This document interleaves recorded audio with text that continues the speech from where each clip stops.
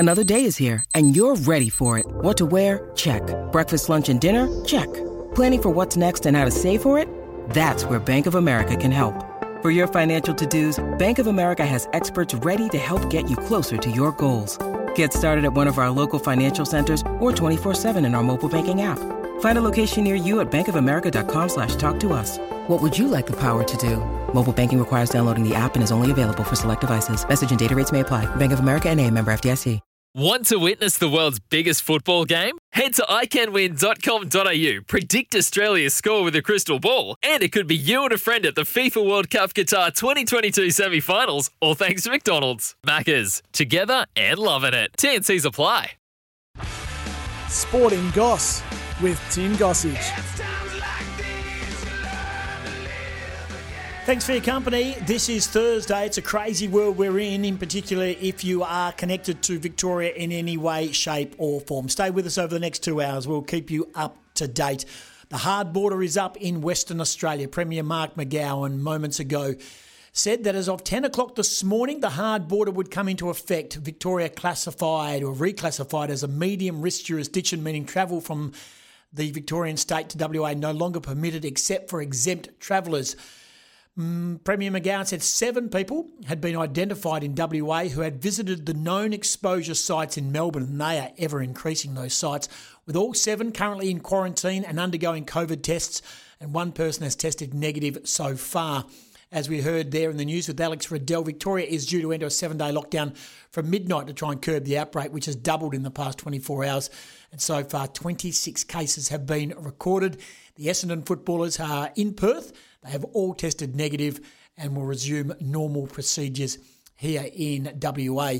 So what does that mean for the world of sport? Well, it means that the AFL is ever changing. It's ever evolving.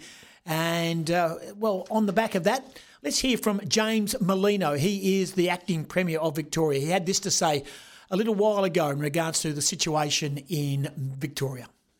From 11:59 p.m. tonight, Victoria will enter a 7-day circuit breaker lockdown, and these restrictions will be in place until 11:59 on Thursday the 3rd of June. If we can ease those restrictions earlier, we will, but this is a 7-day circuit breaker lockdown. That's James Merlino, who is at the moment the Victorian acting Premier. And he basically has confirmed that lockdown, and at this stage, the games will go ahead in various states. We know that Richmond will play Adelaide in Sydney. We know that Essendon is already here. We know the Hawthorn Gold Coast game, which was being played in the Northern Territory, has been postponed to a date and time to be fixed. So, look, there's plenty going on. There will be no crowds in games in Victoria. That's it's self-explanatory. And that's interesting because Martin Pakula, who's the Victorian Sports Minister, said yesterday, categorically, at this time yesterday, that crowds would be attending, which was a bizarre comment to make. I don't know whether he was just trying to appease the sporting public or whether he just completely got the wrong information, but it didn't go down too well with a lot of people, of course, in Victoria. But we'll keep you posted, and it's not just AFL, it's normal life as well. There's lots of friends and family who are connected to Victorians and people who are trying to get back for various reasons. It's a really tough time for everyone involved in those who are connected to the state of Victoria as it stands at this point. We'll keep you updated until 12 o'clock here on the Sporting Goss. What I will tell you is that we've got a big show. Todd Curley's going to join us, South Fremantle coach. They've got to bounce back, of course, after their disappointing performance last week against the Perth Demons. Miguel Hume is continuing his walk for the boys overnight, Noble Falls, and he's heading to Dower, and he's going to get there by Saturday, 200 Ks. And he's doing that for Richmond Wellbeing, of course, and mental health in men between 18 and 40. Holly Watson's going to join us. She's on her way to Northam. She's a delightful young lady. She's a newcomer to the racing industry. She's an apprentice jockey with leading trainer Simon Miller. We're going to find out a bit about the Holly Watson story. A young girl who doesn't have a racing background, just fell in love with horses, and now she rides winners and plenty of them as well. Adam Pickering's going to join us. He's the coach of Swan Districts, but more importantly, he's the coach and had something to do with the development of Riley Garcia, who has broken into the top of the table ladder leaders, the Western Bulldogs. He's going to make his debut tomorrow night, albeit in front of no fans, but it is a huge game as the Bulldogs take on Melbourne. Zoe Arancini, of course, we'll be chatting with her, Australian Water Polo member, and GS Vivek, who's the Associate Editor of Sport with ABP News in India. He will also join us, an update in regards to the IPL and Phase 2, which has been earmarked for the UAE. We'll take a break and we'll come back and we will then hear, of course, from Todd Curley from the South Fremantle Bulldogs. Buddy Franklin has also spoken. Also, Justin Longmuir has spoken. And later today, Oscar Allen will speak about his new deal with the West Coast Eagles. It is a big show. We're here for you, of course, 13 12 55 or text away on 0487 736 736. This is Sporting Goss. We continue to give great coverage to the WAFL competition here on SEN WA and, of course, here on the Sporting Goss. And a big game for South Fremantle, a chance to bounce back. They take on, of course, the West Coast Eagles waffle team at Fremantle Community Bank Stadium on Saturday at 2:10. The coach of the Bulldogs, Todd Curley, has been kind enough to give up some time. Curls, you get a chance to bounce back straight away after what would be a disappointing loss last week. Yeah, g'day Tim. Thanks for your time. Look, it's a good chance to bounce back. We were pretty ordinary, to be honest, and have probably been, spluttering around for the past few weeks. So we've certainly trained well this week and looking to bounce back this week. But no doubt we've been, well below our best. But taking nothing away from Perth, there are a fair few guys out, and the young players that came in got an opportunity, and their existing players played with great energy and effort, and really put us under pressure and fully deserved their win. Was the writing on the wall after the previous week against East Perth? Because I didn't see the game, but talking to a couple of East Perth people, they feel like they were in a winning position as well, and that was a team that hadn't won a game at that stage. Were you concerned going into last week's game? I'm not concerned, but we haven't been at our best for the majority of the year. So we've had, really inconsistent performances as teams and as an individual. So we have been able to string our best together. So I guess the bonus of that is we've won 4 out of 6, and we feel like we've got our best footy and certainly a lot of growth ahead of us. So we got a couple back last week. Everyone gets injuries, but we're just playing poorly. So you don't lose your talent. So we've just been training hard, and we'll give effort and hopefully turn it around this week. Yeah, very much so. And so, a coach of your experience and with the experienced playing group that you've got, are you a sit-down, method-based type coach where you just walk through and talk through the issues, or do you hit the whiteboard and not rant and rave, for the want of a better word, but you have to produce a stern approach? No, certainly not this week. So if we're realistically, we look at last week, if you put Magnets up on a board, you would say we win 9 out of 10. So it wasn't a talent thing. So we just really discussed, where we're at, how we're all feeling. The players always have a say. We've got a pretty good leadership group. So we tried to break it down as simple as we can. So it'll be a pretty simple-based approach for this week and get back on track. The bottom line is you should be winning, shouldn't you? I mean, with what West Coast have got at their disposal, they got a couple of back last week. Who knows what's going to happen with Elliot Yeo and Hutchings and Vardy and the like? They'll probably both be playing for the West Coast waffle team, but they lose Cameron. So, their ins and outs just continue, but they've bought into that. They understand that. On sheer form, you should bounce back. Look, we should. But to be honest, our expectation is we win every week, not this week. So, we want to take some steps in the right direction. We haven't been at our best for a couple of weeks. So, we're just looking for small wins along the way and some growth. And, confidence is a wonderful thing. So, we think if we can make some really simple targets that we want to hit, that we'll get those done. And, if we look after that, the scoreboard will take care of itself. So, that's really been our theme for the week. As the reigning premier, and I know you've got to shelve that and you all move on and players come and go through the competition, it's incredibly even, isn't it? You played Perth last week, who were undermanned for their best available, and everyone raves about when they get their next 6 or 8 players back, and that's going to happen inside the next fortnight or 3 weeks. They're all of a sudden going to be a competitor. We know that West Perth can dish it up. We know that Claremont and Subiaco are already in positions to have a crack, and we know that Swans are always going to be hard to beat. I think really the bottom line is you are in the mix with probably 6 other teams that are genuine, bona fide premiership fancies. It's a really tough comp. Oh, look, it's even. And I think even if you look at the AFL as well, if you don't come with at your best, then you're going to be under the pump. And we've found that the last few weeks. So, but we're also really confident that at our best, we can take on and beat any team in the competition. So we just got to get some of our players that have been playing back to their best, and we'll get some pretty important players back in the next month or so. But the beauty of it, we've been able to, play a few younger players, been exposed to league footy, played a few games. So we think in the back half of the year, if we can get everyone healthy and, get everyone playing at their best, that our depth will actually be better. So, you don't win premierships this time of year. No. So now it's about, improving all the time and hopefully having everyone on the train and moving in the right direction and playing really well for the back half of the year. On the, you talked about some of the young kids that you've been able to blood. Which ones have you given the opportunity to and you've been pleased with, albeit if they are still in the team in a month's time? But right now, the guys who have put their shoulder to the wheel and done something for you are being called up into the senior team, which are a couple of names that the listeners and the South Fremantle fans can basically tick that off and look forward to seeing more of in the future. Yeah, look, there's a couple of younger guys. Hamish Free is a younger ruckman, so he's played a couple of games. Mm-hmm. We think he'll definitely play more throughout the year. It's probably a balancing act of when you can play 2 rucks.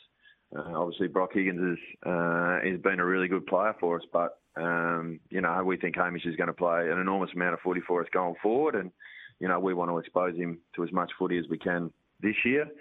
Manfred Kelly played last week, played his first game, won the medal in the reserves comp last year. Small, quick, very good one-on-one. So he's midfield, but played predominantly forward last week. And then we've got some young guys that played a little bit of footy last year. Kai Barker came from Swans and played some football last year. I think he's played about 10 games.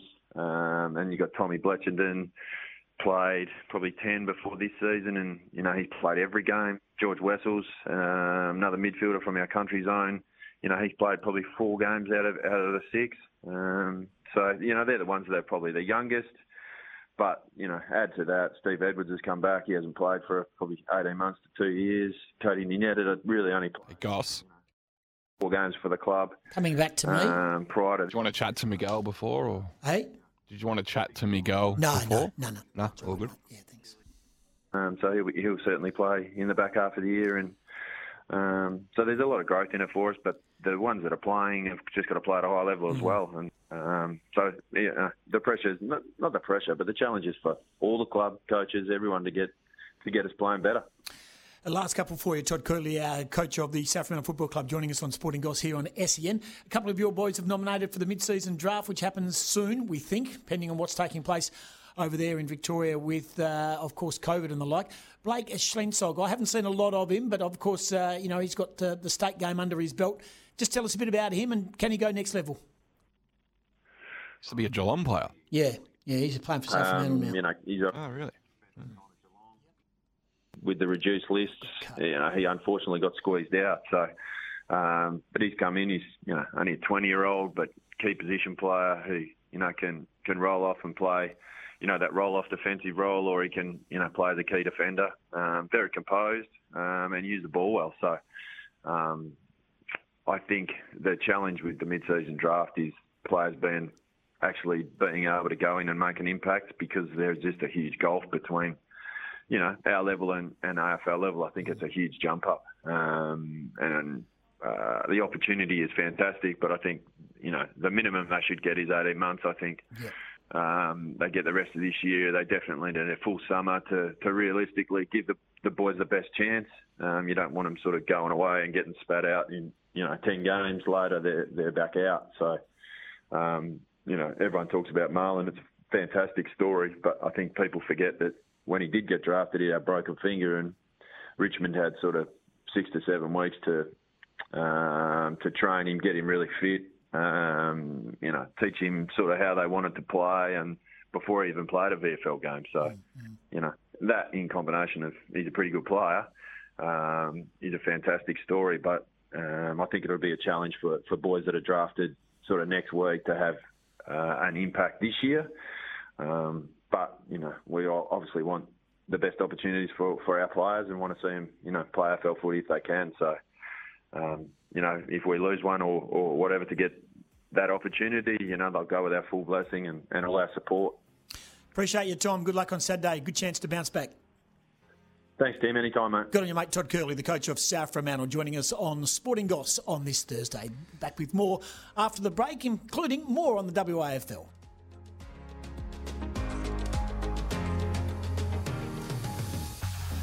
Only a short break. We'll take a short break because we're going to get in a moment after the news at 10:30. But we're going to chat to a young man who's continuing his walk for the boys. And Miguel Hume is on day 2 as the 200k walk continues to Dowran, and he's doing it, of course, for Richmond's Wellbeing Bouncing Back program that takes mental health and suicide prevention training directly to sporting clubs. And, of course, suicide is the biggest killer of men aged 18 to 40, which is the average age of sporting club members. Day 2, Miguel, where do we find you? Good morning. A young man, you call me. Mate, anyone younger than 56 is young to me. Well, I'm only just younger than 56. But anyway, I've just left Bakers Hill, actually. I was left pretty damn early this morning because my sleep was very average again. So I got up and just started walking at about 25 past 3 this morning, and just had my pie at Bakers Hill and a coffee, had a nice roll made up to eat a little bit later. So I've got about 30 Ks under my belt so far this morning.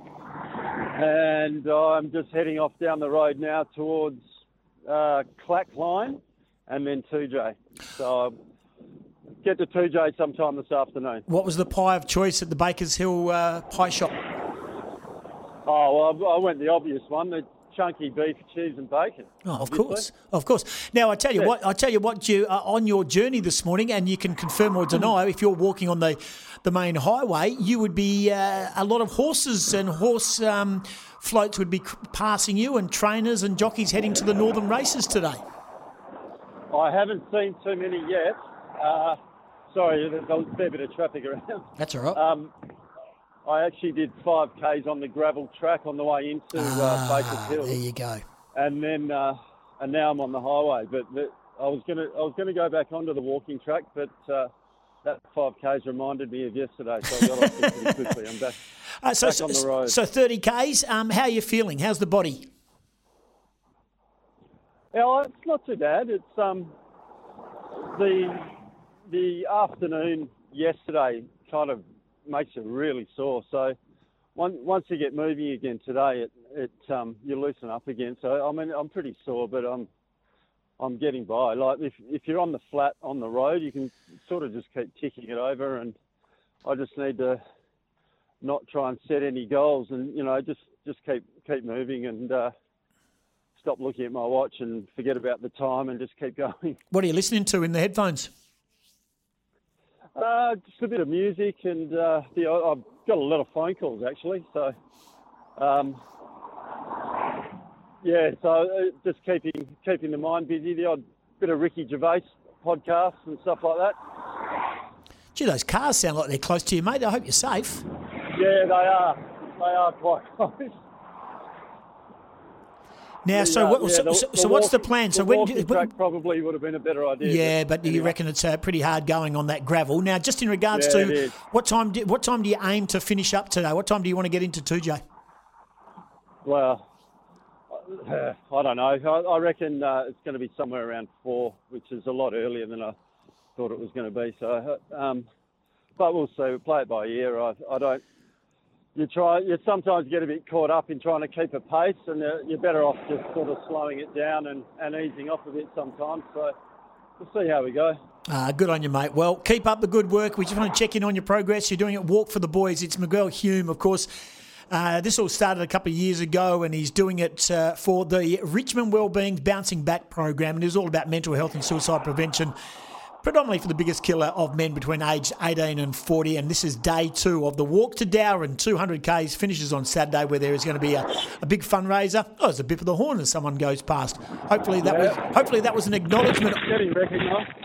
Yeah, good stuff. Well, that's good. Hopefully someone's listening to us on the radio as we go. Travel safe, mate, and we might check in with you and Gillian Goss in the morning. Yeah, that'll be great. Thanks, mate. Talk to you then. Keep up the good work. There it is. If you're driving up towards the Avon Valley and you're heading that way, please give him a bip. He's on the side of the road, so just on the north side of Bakers Hill, heading to Clackline and then across to 2J. Miguel Hume is doing a wonderful job. A 200k walk to Down. We've followed his progress thanks to the Richmond Wellbeing Bouncing Back program, and it is very important. I know a lot of our listeners are in that age group, 18 to 40, that age killer of suicide, of course, which is sadly the average age of those in sporting clubs. And he did it a few years ago for a mate who lost his daughter Ruby to a disease called Marfan syndrome. And Miguel has continued to organise a fundraiser again this year. And as I said, it's for Richmond's Wellbeing's Bouncing Back program. It's not just about the money raised, it is also about awareness. So if you see Miguel and you're driving up, 1, drive carefully, and 2, offer him a toot of confidence. He's doing a remarkable job. Before we go to the news at 10:30, Buddy Franklin has spoken, of course, ahead of the Sir Doug Nicholls round and Indigenous round. And here's Buddy Franklin. He doesn't do many press conferences. Here's a snapshot of what the great Bud Wah, who kicked 6 here last week, had to say. Body's feeling pretty good. I think, obviously, this is my 4th game in a row at this stage, so I'm pretty happy with that. But, yeah. Yep. Head at this stage. I'm just concentrating on Carlton on Sunday.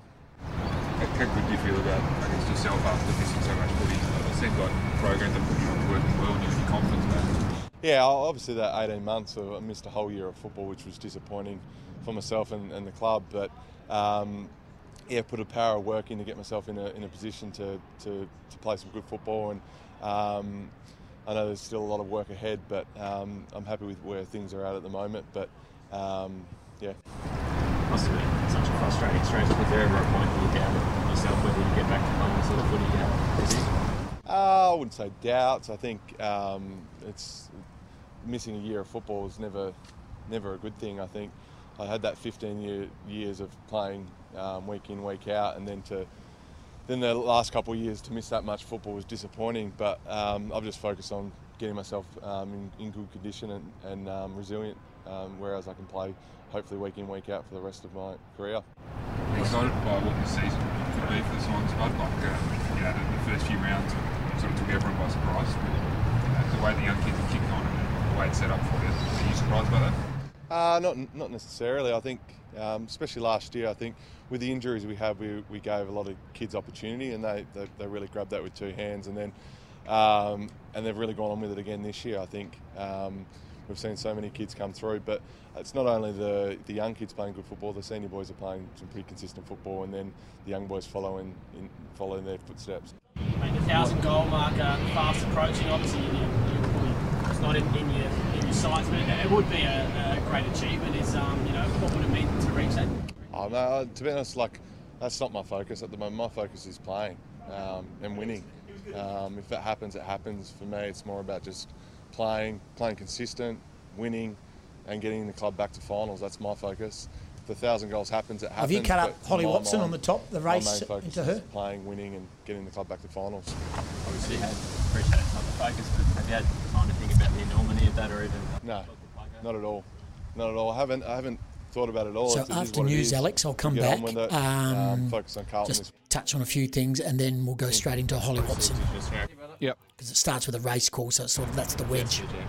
Cool.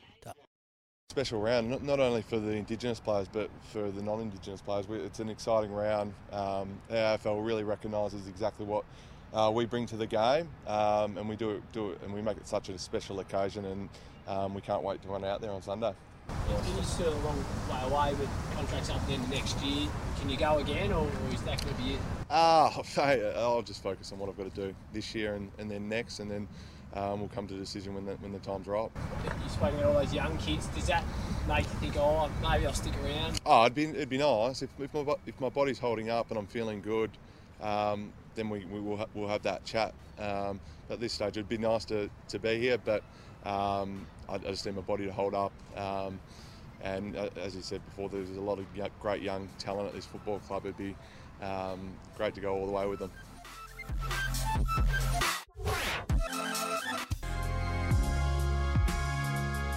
Good on you, April. April Austin in the newsroom, a very busy place at the moment. Stay listening to SEN Spirit 621, of course, and wherever you're listening to SEN around the country, because albeit we are a long way from Victoria here in WA, it is a great connection to our state at the moment, especially in the middle of a whole range of sporting seasons. And we're not just talking about AFL, we're talking about the NBL, we're talking about the A-League, we're talking about netball.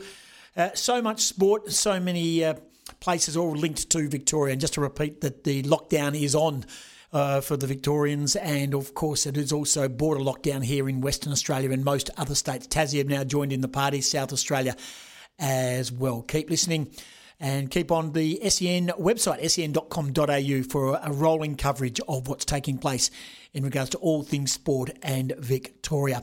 Still to come, after 11 o'clock, we're going to be chatting with Adam Pickering. He had a bit to do with Riley Garcia, who's set to make his AFL debut tomorrow night, the young Swan Districts boy who did a knee playing in the 18s Carnival, but he's making his debut for the Bulldogs tomorrow night. Zoe Arancini, Australian water polo team member, and the only West Australian in our water polo team heading to Tokyo. And G.S. Vivek, Associate Editor of ABP News in India. We'll talk about the current situation for the IPL, which is on the move, and there will be a phase 2. Also, you can get in touch with us with any texts, 0487 736 736, or ring 1312 55. Let's talk racing. And deception, as Watson said, go. Races away from God's business. Reaction further back in the field is Stumbles. Lies and Deception, though, is freewheeling 150 from home. It's well clear. 5 in front of Reaction, God's business. This is going to bolt in. Lies and Deception careered home to win it by about 5 or 6. Reaction. Stumble came late. Yes, that is Holly Watson doing her thing on Lies and Deception recently when it absolutely bolted in at York, and Holly is in transit to Northam for her rides today in the Avon Valley. It's been kind enough to join us on the Sporting Goss. Holly, appreciate your time. You go there with a bit of confidence today. You've got a couple of rides for the boss, and you're also on a horse that you rode a winner on last start in Butterley Lad. You must be very confident. Hi Tim. I'm very confident today. Obviously got some good rides, 2 for the boss, and it's getting quite exciting. You know, Pink Carrots is knocking on the door. Just been a bit unlucky both starts, so yeah, I'm very excited. More on those rides in a moment. I want to talk to the Holly Watson. How did you get involved in racing? Because I stand corrected on this, but I don't think you're from a racing background. No, not at all. Well, I've always loved horses and stuff like that, and I started working in a racing stable. Darren Taylor got me into, obviously riding track work, and I just loved it from then. They give me the idea of being an apprentice, and I was like, well, I guess I'm going to take that on board, and just haven't stopped since, and just kept progressing. So when you tell your family, I want to be an apprentice jockey, what was the reaction? Please don't do it. No, they were very excited for me, and they always support me either way, and they're loving it now. You know, they love watching me ride winners, and obviously I'm tired with how much travelling I do, but they're always behind me either way, always looking after me. Can I ask you about the travel? Because I just was going back through the list of tracks that you've ridden. Your last 6 tracks you've ridden at Kalgoorlie, Carnarvon, York, Pinjarra, Albany and Northam. You do see a lot of the state. Yeah, it's good though. You get to travel everywhere and get to check every place out, so it's good. And I mean, obviously you don't drive to Kalgoorlie or drive to Carnarvon, but you know the flying and the driving. I mean, you're only a young girl, but do you enjoy the drive? And I know you're going up with a couple of the boys, Kesha Doran and Lakmar Romilly right now. So I mean, you get to travel and spend some time with others. Yeah, definitely. I hate flying. Flying's not my strong point. Not a strong flyer. I'd rather drive everywhere, but due to fatigue, so we have to fly to those places and stuff like that.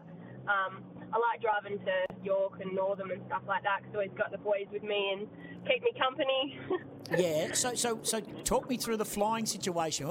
What's the nerves about the flying? Because I tell you who's a very bad flyer is Jared Noski.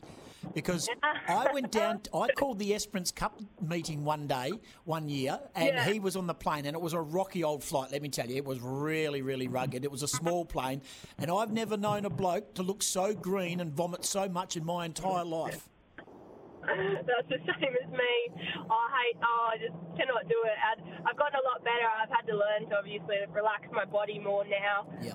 The more I text up about it, the worse it gets. But the worst plane flight was my first meeting going to Kalgoorlie, and it was horrendous. We were flying, and obviously we were going through a big storm, and the airplane got struck by lightning. So that gave me good first experience going to Kalgoorlie. Absolutely. Well, it's a good way if you're chucking up your guts. It's a good way of wasting. Yeah, exactly. Now, this is a question I can ask a female jockey. What is your walking weight, and have you always been small?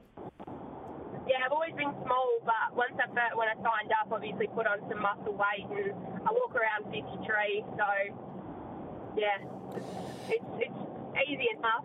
Yeah, 100%. Now, working with Simon Miller, he's your boss. He's a good mate of mine, obviously, and I know the inner workings of him. He can be a hard taskmaster, but at the same time, he's also a very good person and a very good support network. Tell us a bit about working for Simon.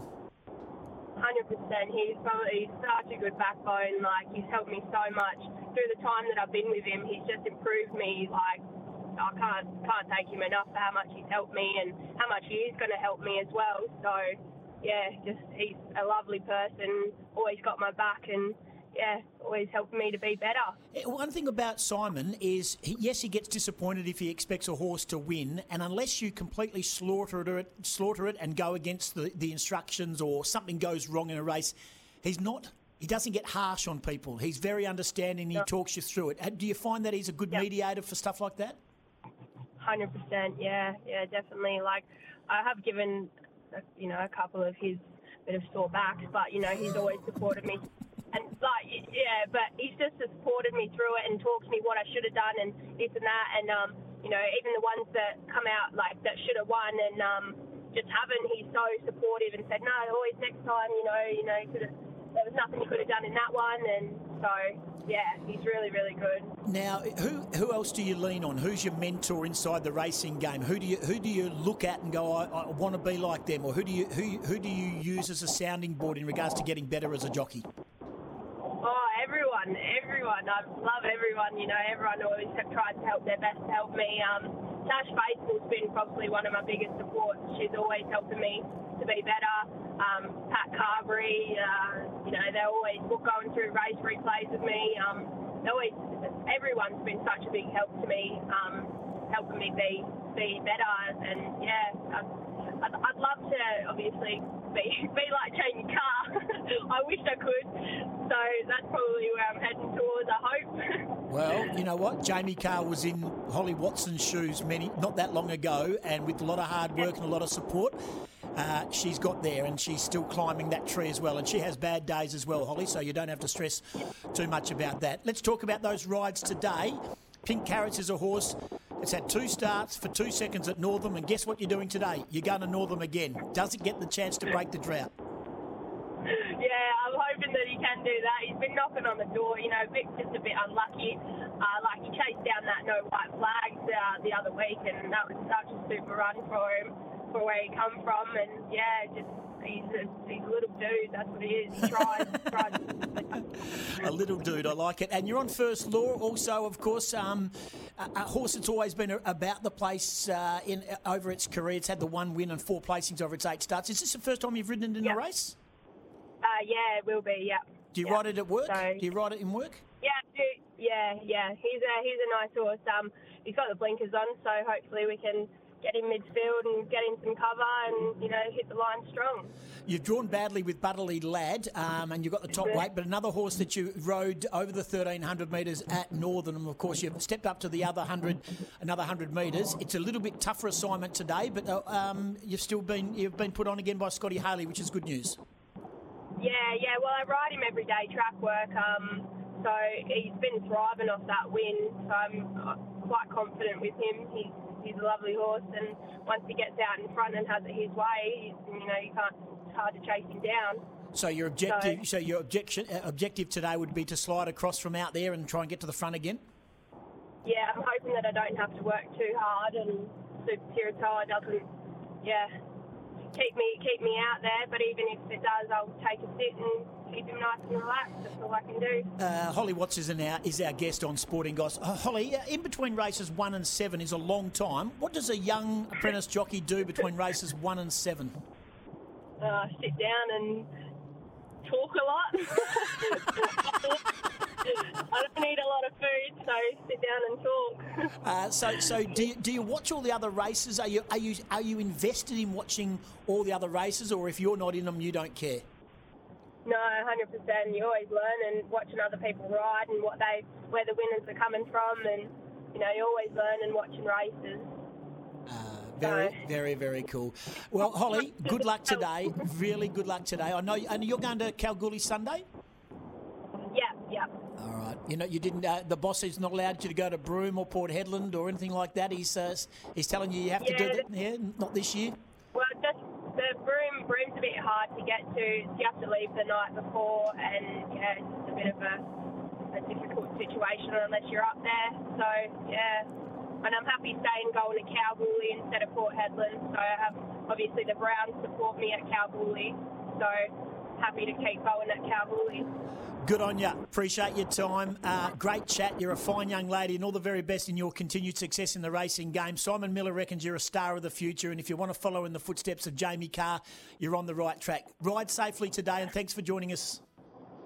Thank you very much, Tim. I really appreciate it. Isn't she a young star? Holly Watson joining us on Sporting Goss, on her way to Northam today.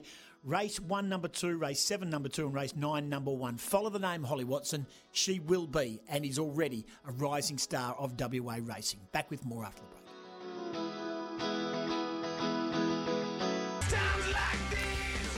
After 11 o'clock, Adam Pickering from the Swan Districts Football Club. He put the early polish on a young man called Riley Garcia, who makes his AFL debut tomorrow night for the Western Bulldogs. How good's that? Breaking into a team like the Bulldogs, taking on Melbourne. Zoe Arancini will be WA's only representative at Tokyo in the Australian water polo team. And GS Vivek will also join us in the next hour from New Delhi. Of course, on the back of the news that the IPL Phase 2 will go ahead in the UAE. More on that in the next hour. Don't forget, always get in touch with us. Our phone line is always open, 13 12 55 or 0487 736 736. Hello to everyone listening in the state Southland. SEN Spirit 621 down there in the wonderful southwest. And if you're listening on the app. And a reminder also, if you miss anything on the show, you can always download the podcasts on all good podcast providers, or get onto sen.com.au and do the catch-ups as well. And thanks to Simon Miller for allowing us to chat with the delightful Holly Watson. Simon was listening. He's having a well-deserved break from the racing caper with his wonderful partner and child, with his in-laws as well. So good on you, Mayor. Thank you very much for that. We've still got to get a breakaway, but before we do that, let's hear from Oscar Allen.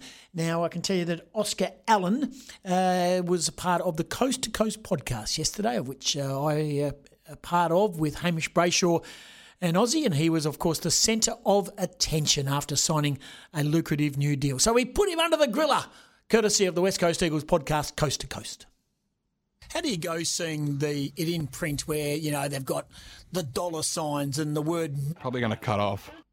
All that sort of stuff. As a young man who's in the infancy of your career, mate, how do you go about seeing that, the acceptance? Yeah, but this will finish in 55, so it's going to... Take headlines and someone might say something which is no factuality whatsoever, and then that's kind of... See what happens. I think the more you read those articles, there's not actually that much depth to them. It's just basically throwing out something which will grab the viewers to try and get people to look at it. But it's strange behind the scenes, being from understanding what's actually going on and how different it is to the perception that's given.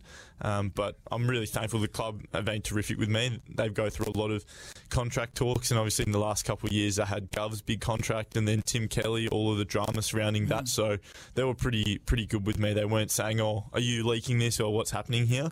They were pretty comfortable with, "We know it's not you. Just put it to the back and we'll deal with it internally." Yeah, mate. And looking at it, I mean, that attention-grabbing stuff you say, the way they report all this stuff, I think typified in the little Oscar photo of the golden you, which was a little bit arousing at some stages. Am I allowed to say that? I don't know. But, yeah, it was an interesting little picture. But, yeah, mate, thoroughly deserved. And, I'm just speculating here, but I don't think you're the $1 million man yet. I don't know the ins and outs of your contract, but what is it, 3 years? You'll be a 7-year player by then.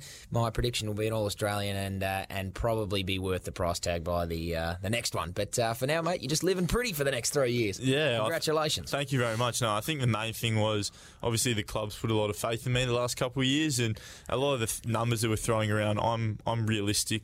And I understand I'm probably not worth that. There's probably only 7 or 8 guys around the comp that roll around at that kind of money, and I'm not at that level. So I think even if that was to occur, I'd probably feel a little bit bad and probably put too much pressure on myself. Realistically, you want to sign for what you think you're worth, and if you go overs, then you probably have too high expectations. The big chopper main deal. Yeah. I think just on that, the $1 million man sounds better and writes a lot better in paper than you're just under. Yeah.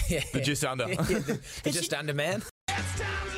Another hour to go. Adam Pickering joins us after the 11 o'clock news. The coach of Swan Districts, his young man Riley Garcia, to make his AFL debut tomorrow night for the Bulldogs against Melbourne. Zoe Arancini, Australian water polo team. She's a West Aussie girl. She's the only West Aussie in our water polo team heading to Tokyo. And GS Vivek in Delhi. He'll give us an update on the COVID situation over there. And, of course, the IPL Phase 2 will go ahead later in the year. Don't forget, 0487 736 736. You can text us all you like, or 13 12 55. Tomorrow, Gillian Goss from 6 o'clock in the morning.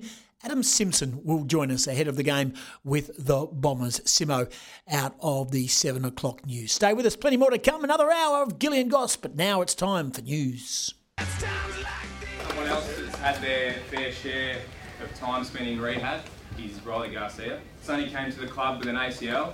Spent his first pre-season on the sidelines with Sauce, Frizz and myself, which must have been pretty hard for you, mate. He impressed us early with his willingness to work and want to get better, and the level of tenacity that he attacked every session with. Just as he was getting going, the first COVID shutdown hit, and he was back to WA to do his rehab solo.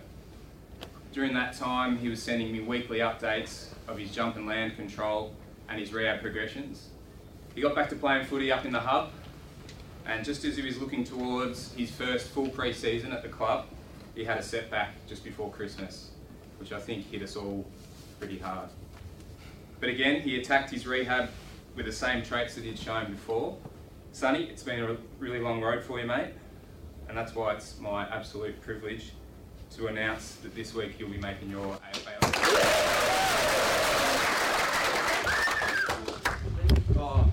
Yeah, quite speechless. Firstly, to the medical team, like Sony, the work you guys have put in behind the scenes, it's been a long journey. Yeah, no doubt I wouldn't be up here if it wasn't for you guys, so I have a big thank you to you. To you boys, yeah, you've made the journey quite enjoyable. I'm pretty pumped to run out with you boys. It's going to be pretty special. To my family back home, I'm not sure if you guys will be able to come, but we'll see how we go. Might just sneak over. But yeah, thank you all very much to the coaching staff for having the faith in me. Yeah, hopefully I can repay you out in the field and hit a few bodies. So thank you very much. Yeah, the high emotion of being named to make your AFL debut, and that happened yesterday at the Western Bulldogs with Riley Garcia, a product of the Swan Districts Football Club, and a man who knows a lot about Riley Garcia and his journey to the AFL, and now on the verge of his AFL debut is the coach of Swan Districts, and that is Adam Pickering, and he's been kind enough to join us on Sporting Goss here on SEN WA. Pickers, thanks for joining us. You must be absolutely thrilled for the young man. Yeah, g'day, Goss. How you going?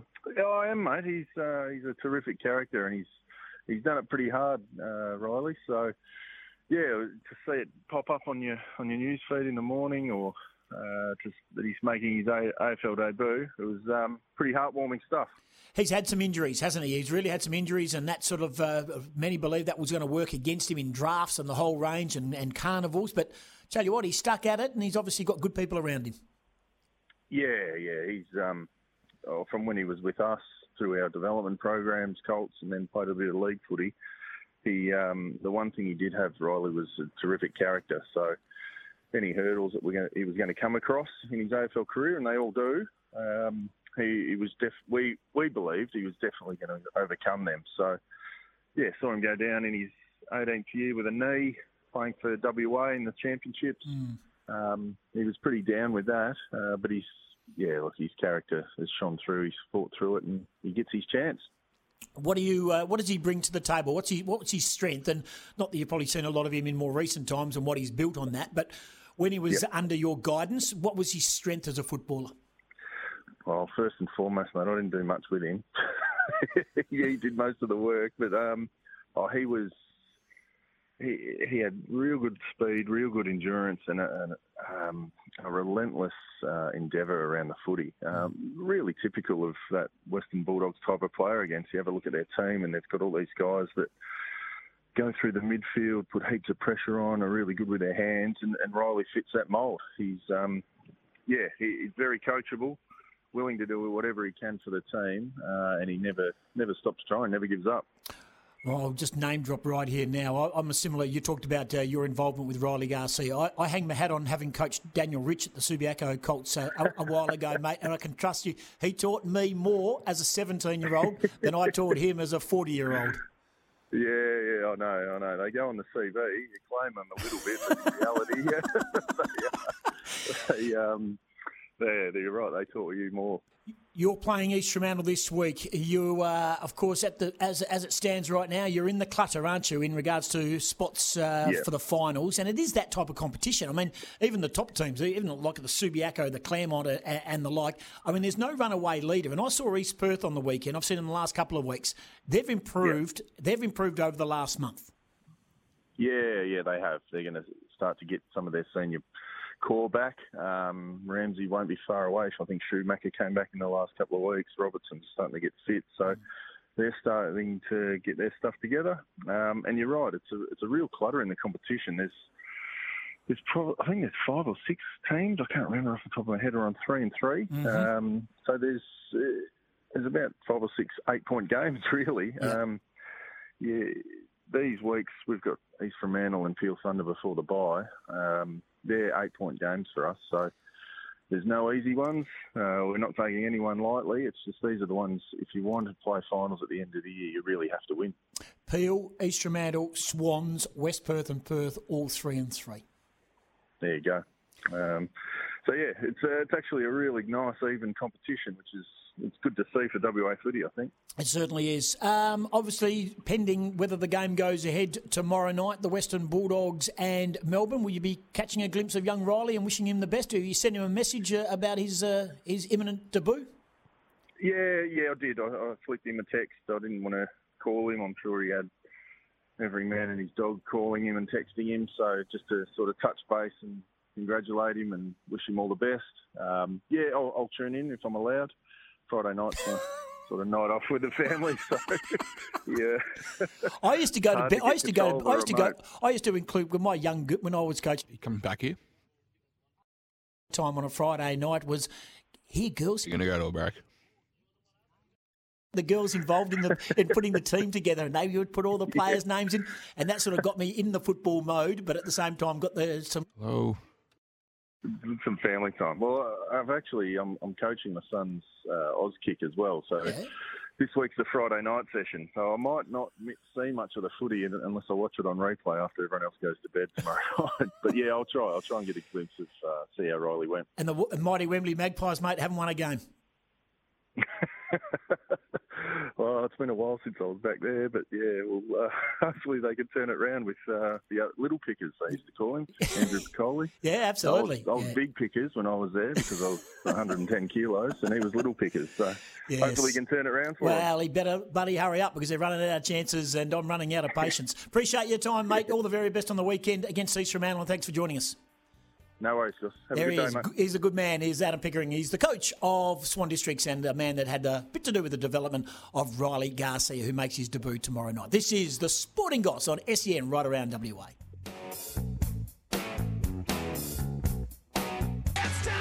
Well, of course, we are always counting down to the Tokyo Olympic Games in July. Under 60 days now, and of course, SEN is a media partner of the Games, and we're looking forward to seeing how our Australian water polo teams go over there in Tokyo. And the good part is WA has a representative in our Australian women's team, and that is Zoe Arancini, who joins us. Congratulations, Zoe. You must be relieved that you're in the team and you're about to be on the plane heading across to Tokyo. Hi, yes, I'm so excited and relieved to be, get the call up and get my ticket. Looking forward to something. I think it's less than 60 days now, so starting to get it, getting really excited about it. And that makes you a dual Olympian, of course. You went to Rio. Yes, that's correct. Still hard to believe it's a dual, 2 now. So, but they're going to be very different, that's for sure. Yeah, very, very much so. Is there any trepidation for you about going to Tokyo and with what's happening in the world at the moment? Well, we've been told by the IOC and the AOC that it'll go ahead, and they wouldn't send us if it wasn't safe or they couldn't provide that safety for us. We're currently getting vaccinated. We get our second dose in a couple of weeks, or actually next week, sorry. There is a little bit of, nerves around it. It's more just wondering, what are the protocols, because we're still waiting on the third playbook. But I have every trust in the AOC and the IOC and the Japanese government to put on a safe, Olympics. We're in a village where we'll probably with very strict conditions, and I know that the AOC and the Australian athletes will be doing the best they can to minimise the risk, I suppose. Zoe, when I was a 12-year-old, okay, when you were not even close to being a glitter in your parents' eye, I went to a scout jamboree in the Dandenongs in Victoria. And I was the only 12-year-old from WA on various parts of that jamboree, and I felt incredibly lonely. Now, you are the only West Australian. How are you going to feel? Well, it's the first. I usually have another partner in crime, or at least another two people. Especially like Rio, we had Glenn and Jem. So it is very different experience this time. No one to sort of feel the pain of waking up for a 5 a.m. flight and then flying over and then having to get stuck into a 2-hour session, and everyone going like, oh, we didn't feel too bad. It's like, that's great. We woke up at 4 a.m. and now we're only finishing at 8:30 here in Queensland. That's great. So little things that, people sort of don't understand coming from the West, like time difference and everything and the travel we have to take. And that always gets a bit forgotten. You're always the last one to get home as well once camp finishes. Everyone's like, like when we came home from the second camp, the recent camp in Byron, everyone got on the Byron flight home to Sydney. It's like, okay, see you. It's like, yep, I've got a 4-hour wait, and I'll be home in another 10 hours. Yeah. For their flights, it's like catching a cab. Yeah, exactly. But it's, the girls. I've been around this team for so long now. It's sort of like a second family. So I'm very lucky, and I've played with a few girls since. We've got a 3rd-time and a 4-time Olympian, so they've been here since I started in 2009. So it's, I'm very lucky that I've got some very close friends here. Zoe Arancini is our guest from the Australian water polo team heading for Tokyo for the Games in July. Just on the flip side of that, I mean, what's the state of play with women's water polo here in Western Australia? If you're the only Olympian, I know spots are hard to come by, and I get that, but what's the state of play with the strength of our women's program here in WA? So the women's part, it's now changed a little. So I think there's two hubs now. So you've got the North Hub and the South Hub. North Hub's run by UWA. South Hub is run by Melville. We're still supported by WASE, so the Western Australian Institute of Sport. They still provide us with like service providers, so gym, nutrition, psychology, all that kind of stuff. We just don't have a coach-led program there now. It's a recent change. It was supposed to happen after the Olympics, but because of the delayment, we've had to sort of just go ahead with it. But I think it will be, the WA program has a strong junior contingent. There were a couple of girls in this current squad, but due to the fact that the Olympics was delayed by a year, some of them just about to finish uni. It's kind of like, well, we're still young enough to go for 2024. It's like, well, let's get the uni done. That way I can focus on, the next cycle. So you can be fully committed. You can, if able to travel overseas. I'm not sure if that's a possibility at this stage for the next few years. I don't know. It just gives the girls some options. They can then, really focus on training a bit more, not having to then, juggle study, work and playing. But no, there's a good, like when I just came back last week to WA, coming down to a couple of sessions, there's a lot of juniors coming through, about 10 years younger than me, making me feel quite old here. All, fresh-eyed and like, yeah, I'm like, oh my God. Those were the days. Don't understand the daily grind just yet. I'm like, just you wait. But no, there's a really strong contingent coming through. It's just going to take another cycle or two, I think, until we probably get another couple, into this team. But in the junior teams, we've got about 3 or 4 girls making camps. I think it's now Born 03 camps now they're starting to do. So I get lost with them now. There's so many. I always think they're a lot younger now. Yeah. Born 03, next thing will be Born 05, and that will make you feel really old. Exactly right, especially for someone who's born in 1965. Speaking of slightly older, Pete and Wendy must be absolutely thrilled. Yes, they are. I think they were just holding their breath just as much as I was for that phone call. Obviously, they've been a huge part of my journey, both as role models, and both of them have coached me. Dad's done a lot more coaching with me than Mum, but both have been, such good supportive parents. And, this is I think before I come over to this residential camp, it's the longest I've been home for about a year and a half. Usually in the past, I think the last 8 years, I've always been away from home, probably spent only 2 to 3 months at home per year. So they were really happy for me to be home, someone to help out around the house. But, no, they're stoked. I mean, the first Olympics was just, getting my first Olympics, they were just thrilled. Dad was a little bit stressing, always calling me every 5 minutes. Have you got the phone call? Have you got the phone call? I'm like, okay, just wait. I'll call you when I got it. No, they're thrilled for me. It's just a shame they can't, travel, because Tokyo would have been amazing for them as well. They would have held amazing Olympics, but unfortunately, this is the way it is now. Last one for you. You're up against the European champions, Spain, Netherlands, Canada and South Africa. They are the team in Pool A over there in Tokyo, and you hit the water, of course, on July 24. When you look at that, is it hard to read the form, considering that international competition has been certainly interrupted with the pandemic and the like? And if you looked at those teams, Spain, Netherlands, Canada and South Africa, where do we sit? I'd say we're definitely, looking at that group, we're definitely in the top 3. Canada have recently just played a mini-series with USA. I haven't been able to watch the games yet. We're still waiting for the coaches to give it to us. But, South Africa, we only usually play them at the World Champs or at I think it's Intercontinental. So probably the last time I played them was about 2 years ago. That's the way it is. Spain and Netherlands. We watched the Netherlands qualify for the Olympics. They're 1 minute left. Rusty. Spain will always, Spain will be pretty strong. They've been playing their domestic competition. They've got a couple of big centre forwards and some good outside shooters. So they'll be Netherlands and Spain will be tough, but we're doing everything we can here, preparing, training with some of the boys, younger, like New South Wales boys, the Queensland junior boys, just to get us some game fitness and get us ready for over there. So talk to me about Europa League. We're just doing the best we can with what we've got. Appreciate your time. Very, very well done being selected ready for in the Olympic Games short team version again, of the Zoe Europa Arancini, League and penalty shootout. Fly the flag for Western Australia. It's always great. Yep. Olympians going to the games, and in particular for water polo, which is a sport that, of course, a lot of Australians love seeing on the big stage. Thanks for joining us, and once again, congratulations. Thanks, Tim. Good on you. There's Zoe Arancini, of course, all part of our Australian Olympic team. We appreciate her time on the Sporting Goss.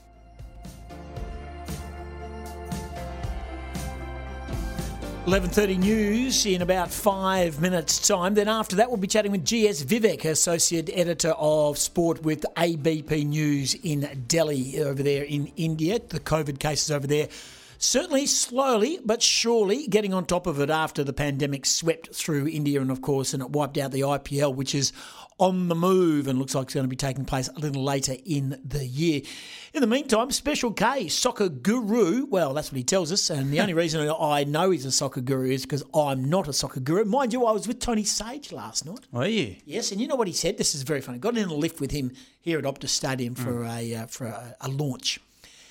And he got in the lift. He said, Goss, how are you, mate? Isn't that great news? Your station, Channel 10, has got the rights to the A-League. Finger on the pulse. And I just went, well, I haven't been there since September, Sagey, and they probably sacked about 100 people so they could afford to buy the A-League. Anyway, it cost them $200 million and 200 jobs. So good luck to Network 10. Not that I'm bitter or anything, but there was Europa League final last night. Who played? It was Villarreal against Manchester United. I love it. Villarreal. Okay, Villarreal. Yeah. It was crazy. A crazy game. So 1-1 draw in the end. Went to penalties. And Villarreal won 11-10 on penalties. Yeah. Does that get them into the big league, the big one next year, or not? What does that do? No. So that's just the final of the cup competition. So that does get them into the Champions League next season. Sorry, does it get Man U in as well? No, I don't think so. So that's what's at stake. That is a big prize to get into the Champions League. And you're already in. And but of course Manchester United are already in because they finished in the top four in the Premier League. So they didn't give a rat's toss bag last night about the They couldn't have cared less that they lost. Did they play their 18 though? Did they? They played. Absolutely, yeah. So they looked good. Well, they looked decent, but it took until the 22nd spot kick, of course. So they were 1-0 down. They came back and made it 1-1, sent it into penalties, and it took a long time. After 120 minutes, let's have a listen to how it sounded as the two goalkeepers faced off against one another in the penalty shootout. Rulli against De Gea. Goalkeeper against goalkeeper. And Rulli scores. And it's been saved. Rulli with that save has presented Villarreal with their first European title. And the UEFA Europa League winners go into next season's Champions League. An extraordinary sequence of penalties. It was down to David De Gea, the Manchester United goalkeeper, whose attempt was kept out by Geronimo Rulli. And Unai Emery, the magic man in the Europa League, the winning coach, 3 times with Sevilla, has now presented the trophy again to Villarreal. What a night of drama in Gdansk. And what a win for Villarreal. Unai Emery, the former Arsenal manager, getting it done for Villarreal. Couldn't win the Europa League for Arsenal. Did it 3 times with Sevilla, as you heard there. Now he's done it with Villarreal. Just could not do it with Arsenal. So that was a really good story for him. He loves that competition with most clubs that he's at. One negative story, though, out of it, Marcus Rashford played for Manchester United, scored his penalty. He did tweet after the game, though, at least 70 racial slurs on my social accounts counted so far. For those working to make me feel any worse than I already do, good luck trying. And then he's with a couple of other little tweets to follow that up. And just disgraceful, disgusting, really. It's a weird world. I can't even fathom what gets inside people's heads to make such comments. It just drives me bonkers. Yeah, it's baffling, to say the least.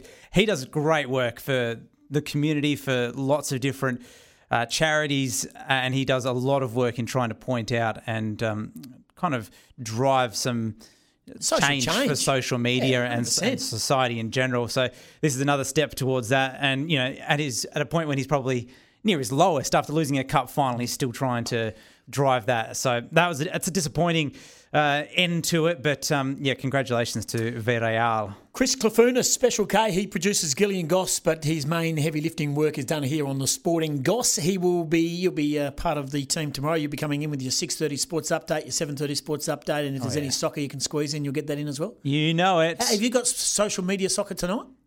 Yeah, I do. So what's the name of your team? We're the Hot Boys. Hot Boys FC. You're known as the Hot Boys. Yeah. Really? Yeah, it's a good team. No name, mirrors isn't in it? your team, obviously, because you're far from Hot Boys. Okay, and can you also express to me you got sent off last week? Yeah, look. That's not cool. No, it's not cool. So you want to bag out people for being silly on social media.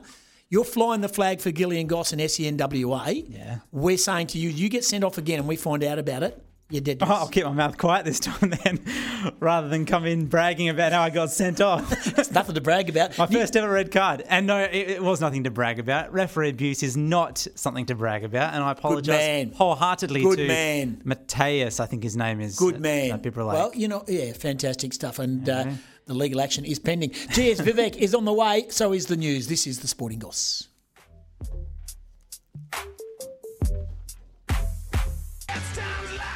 Gillian Goss, tomorrow morning from 6 o'clock, Adam Simpson will be our guest. We'll also check in with the Essendon Football Club and how they've settled into WA and how the landscape has changed for them. And just heard that the Dogs D's game will go ahead tomorrow night at Marvel Stadium with no crowds. Justin Longmuir is the coach of the Fremantle Dockers, and of course at his press conference this morning he was asked about the current situation in Victoria. Yeah, it's a changing environment.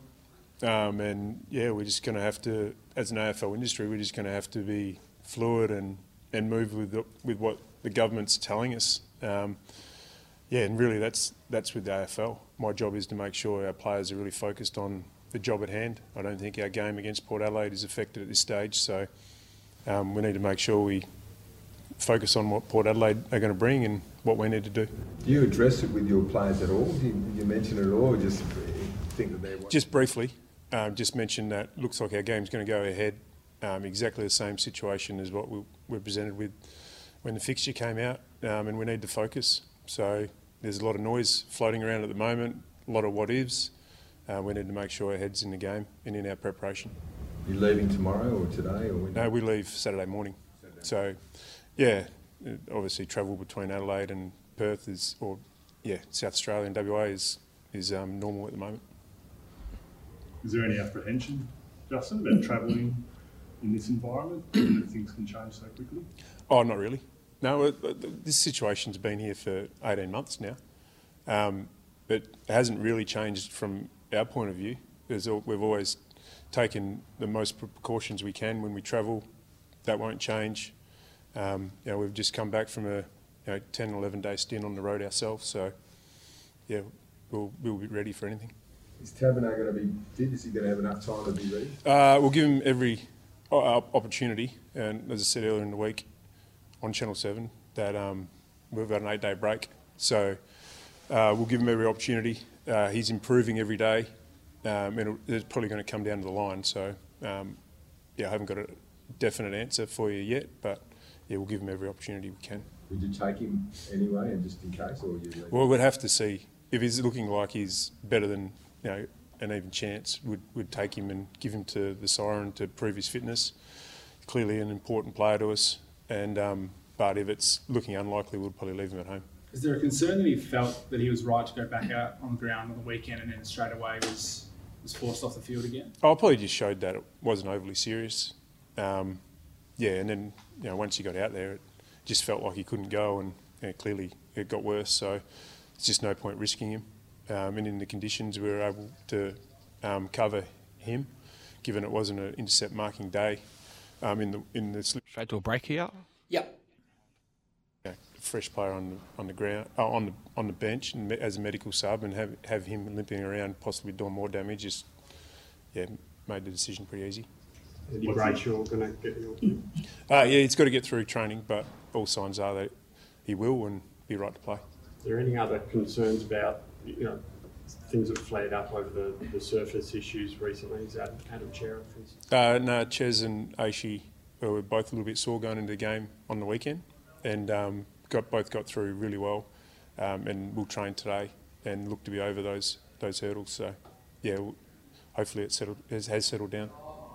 If Taberner doesn't get up, Justin, have you got a contingency to try and keep that tall structure in the forward line, or would you? Yeah, there's a few options. We obviously brought Tracy in last week, and I thought he gave us a good contest when he needed to forward the ball. We might rely on him for more game time and just bring Brayshaw in, but there is an opportunity to play 2 rucks and see if we can keep that talk structure ahead of the ball. So got a few things to work through, and we won't know until we get the all clear on tabs or not. So make those decisions probably more this afternoon than right now. How's that with Pierce go? Good. Yep. So he got good news on that ankle. Looks like he's just got some irritation really where the screws are in that ankle. So he trained yesterday to give him a little bit more time to recover to play at Peel this week, and he's going to have to put up with a little bit of pain and get through that, knowing that it's not going to do him any further damage. So it's good. It's a good result. Well, there's a lot of news about sport and world sport and improvements around the world at the moment, and a part of that is the possibility that the Indian Premier League could have a phase 2 in the United Arab Emirates, and our very good friend GS Vivek joins us online. Of course, GS Vivek is the associate editor with ABP and formerly from Indian Express in India Today. Cricket is his first love, as he says on his Twitter handle. GS, appreciate your time. Before we get on to the cricket, how are you going, mate? And how's everyone over there in India? Things are on the improve slightly. Thanks, Tim, for inviting me over. Yeah, things have been a lot better these days. The positivity rate has been coming down in almost all the states. The lockdown has helped for us. So, we're fighting our way through back again for the second wave. And hopefully we should all be coming out of it very soon. Yeah, it was certainly a crazy time and has been a really tough time for everyone over there in India. And I suppose our link to it here in Australia was the Indian Premier League and Mike Hussey and all the other Australians trying to get out, and AJ Tye getting out when he could get out. Obviously, that commanded plenty of attention there, and to shut the whole system down and the IPL down was a last resort. But do you think now, with hindsight, it was the right decision? Yeah, it was the right decision, because otherwise things could have just spiraled out of control. The point was, as long as the bubble was intact, it was good to go, even though whatever was happening around the country. As long as the bubble was working for the players, for the BCCI, it was good to go. And that is why everybody defended it when it was going through, even though the cases were surging at certain places where the players were in Chennai and in Mumbai, and the cases were really high. But the moment the bubble was bust open, I don't think it was safe anymore. So I think that was the right call taken by the BCCI, and it was very important that the players are kept safe, because the BCCI has a responsibility towards other boards as well. And there are a lot of foreign players which make the IPL what it is, apart from the Indian players. So it was very important that the players are kept at priority, and I think the BCCI for once did the right thing by calling it off the moment they realised the bubble had busted open. GS Vivek is our guest on Sporting Goss, and he is over there in India, in New Delhi. Just in regards to Mike Hussey, he's been interviewed over here a couple of times in the media, and he said he wouldn't change anything. He felt incredibly safe, but as you just said, once they had to move cities inside India, that's when things started to get a bit shaky. He's done 2 weeks over there in isolation after being in hospital. He's now, I think, 3 days away from his 14-day lockdown over here in quarantine. He can't wait to get out, but at the same time, the great Australian, he said he would not change a thing in regards to his involvement. That must be comforting. Yeah, sure. That's what the priority for the BCCI was, to make sure that all the players, BCCI paid for the expenses of all the players flying out on a charter flight to Maldives, the Australians and also the South Africans, New Zealand players, everyone, making sure that they kept their promise where they returned to all the players individually, that their safety is their priority and they will not rest till the time each one of the player reaches back to their respective homes. So I think it's good to see that the BCCI kept its word. They followed it up through, and they're even paying for the hard quarantine for all the players in their respective countries as they are going through right now in Australia or in South Africa, or like Mustafizur was doing it in Bangladesh. So it was very important, the credibility of the BCCI, the credibility of the tournament, the fact that why it is one of the most valued tournaments in the world is because of the way the players are treated, the way they are paid, the way they are looked after, and the way they are loved by their spectators and by the fans.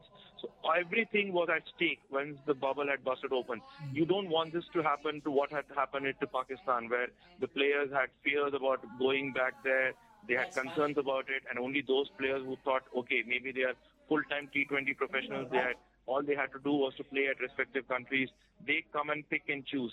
The best part about IPL was that no player ever picks and chooses unless and until it's an injury-related issue. So that was paramount for BCCI, and I guess that was a very important step that BCCI ensured that come what may, whatever be the expenses, they'll make sure that there is, even though their bubble has been compromised, but there is no fear inside the player's mind, and with the first chance they get to come back to India and play the IPL, all the players should be ready to come and play the IPL. So I guess the BCCI went out of the way to make sure that the comfort feeling is still there, even though the bubble was compromised. Yeah, 100%. Wherever that may be and whatever time life gets back to some normality, in particular in India, which has been incredibly hit hard by this pandemic. Of course, they've talked about phase 2 now in the UAE. That's been ticked off on. Are you excited about that?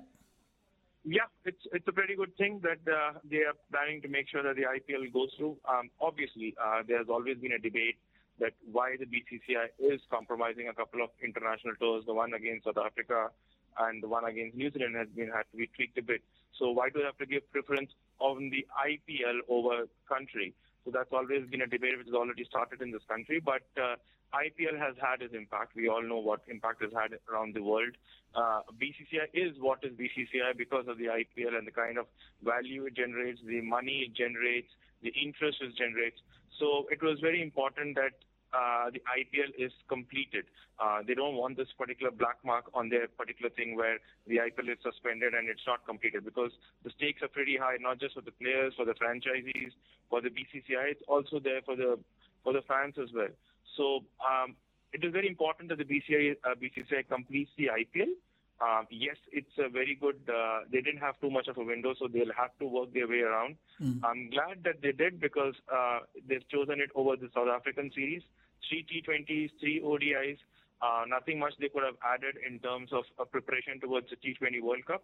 I guess with the World Cup almost out of India, I guess it's just a matter of time the ICC takes its call. And I don't think the BCCI would also protest. So to have a T20 World Cup in the UAE, and for having all the foreign players and the Indian players travel to UAE, play a bit of T20 IPL, which I guess is very, very competitive T20 cricket, and a lot of players get to play.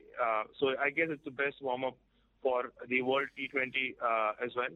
So I guess, yeah, it's a good thing that they've tried to squeeze in a window, even though they've had to, cancel a particular series and twist the New Zealand cities a bit. Yeah, that window is September 15 to October 15. And as you talked about, then you've got the T20 World Cup and the like. So a bit of shifting, but it looks like it's going ahead. I stand corrected on this, GS, but it looks like there will be no Australians going back to play in that part of the series. Is that in the IPL too? Is that true?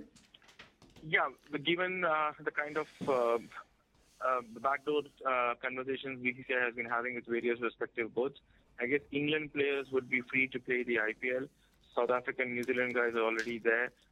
Always the question was about the Australians, and I guess Australian players have shown the indication that they would come back with their respective franchisee, and they would want to play the IPL.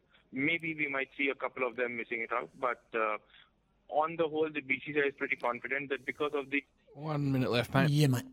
New Zealand or South African players or the English players have had with their respective franchise, that is something which is very special. So they would come back and honour that, and we would see almost a full-fledged IPL. When I say a full-fledged IPL, I mean to say that almost every franchisee would be at least at about 90 to 95% of their original strength as to what they were at the beginning of the tournament. Appreciate your time today, GS. Stay safe, and let's hope things continue to improve over there in India with the pandemic and the numbers keep coming down. Stay safe, and we look forward to chatting again here in Perth, Western Australia on SEN. Thanks, Tim. Thanks for the time. Good on you. It was a pleasure talking to you. Good on you. Always is. Yeah, thanks, mate. There's GS Vivek, ladies and gentlemen, from Delhi. And just repeating the news that at this stage, the IPL 2021 Phase 2 will continue in the UAE between September 15 and October 15, with a bit of shuffling of the calendar as well. Back with plenty more. This is The Sporting Goss. And that news is coming through from the east. Just repeating the news out of Melbourne today. So the borders are locked down for WA. Now, I have been in touch with the West Coast Eagles in regards to, do the West Coast Eagles players or staff have to go into any form of quarantine because of the Essendon situation? But according to their CEO, Trevor Nisbet, who was kind enough to respond, no. The following protocols, they're strict enough as they are with the testing. They were tested on Tuesday and they'll be tested post-game next week. That's all football staff and players. Now, also news through that the Dogs D's game looks like going ahead at Marvel tomorrow night, albeit with no crowds in Victoria, so that's continuing. Now, this is a developing story. We're not exactly sure how much depth is there to this, but there is a firming, genuine likelihood that next weekend's dream time at the G game between Richmond and Essendon will be played at Optus Stadium. The ground is available on Saturday night. Essendon already in WA, and we're led to believe all key parties, government, Optus Stadium, police, health officials, have all engaged on the possibility, and the AFL. So that is a Ryan Daniels tweet. Ryan Daniels from 7. He's saying that Dreamtime at Optus Stadium is firming as a genuine likelihood next weekend. So the key parties are involved in that. That would be massive, massive. So Optus Stadium, can you imagine? It would be, it would turn it on. There's no better place for the lights and the respect that the Dreamtime in the G game is needed, and to honour it. So imagine if that takes place. That would be very, very big. Tomorrow, Gillian Goss from 6 o'clock in the morning, of course. And don't forget, we will have Adam Simpson will join us. We'll check in with the Essendon Football Club, and we might ask them about Dreamtime at Optus Stadium heading forward as well. Plenty of news in all sorts of areas in regards to sport, so keep an ear on SEN. And don't forget, you can also download the podcast as well, sen.com.au or any of your podcast providers. Just a reminder, tomorrow morning from 6 till 8, it is Gilly and Goss. The game between the 76ers, of course, we already heard this from April Ostrom, but Ben Simmons has absolutely exploded into life in the NBA playoffs. We talked about him not being a great scorer. I think he had 6 points, 15 boards and 15 assists in game one. Well, he certainly ramped it up. Of course, Simmons on fire, finished with 22, 9 boards and 8 assists. So fantastic as the 76ers got the job done in their playoffs, 120-95. Game 2 win over the Washington Wizards.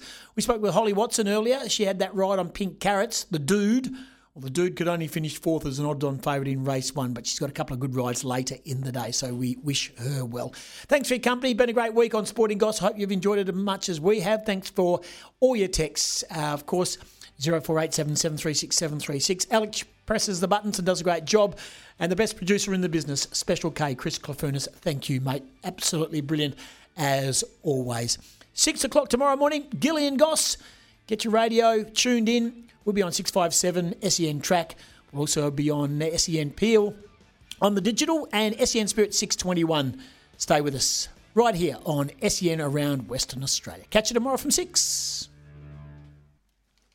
Sometimes needing new tyres can catch us by surprise. That's why Tyre Power gives you the power of Zip Pay and Zip Money. You can get what you need now, get back on the road safely and pay for it later. Terms and conditions apply. So visit tyrepower.com.au or call 13 21 91.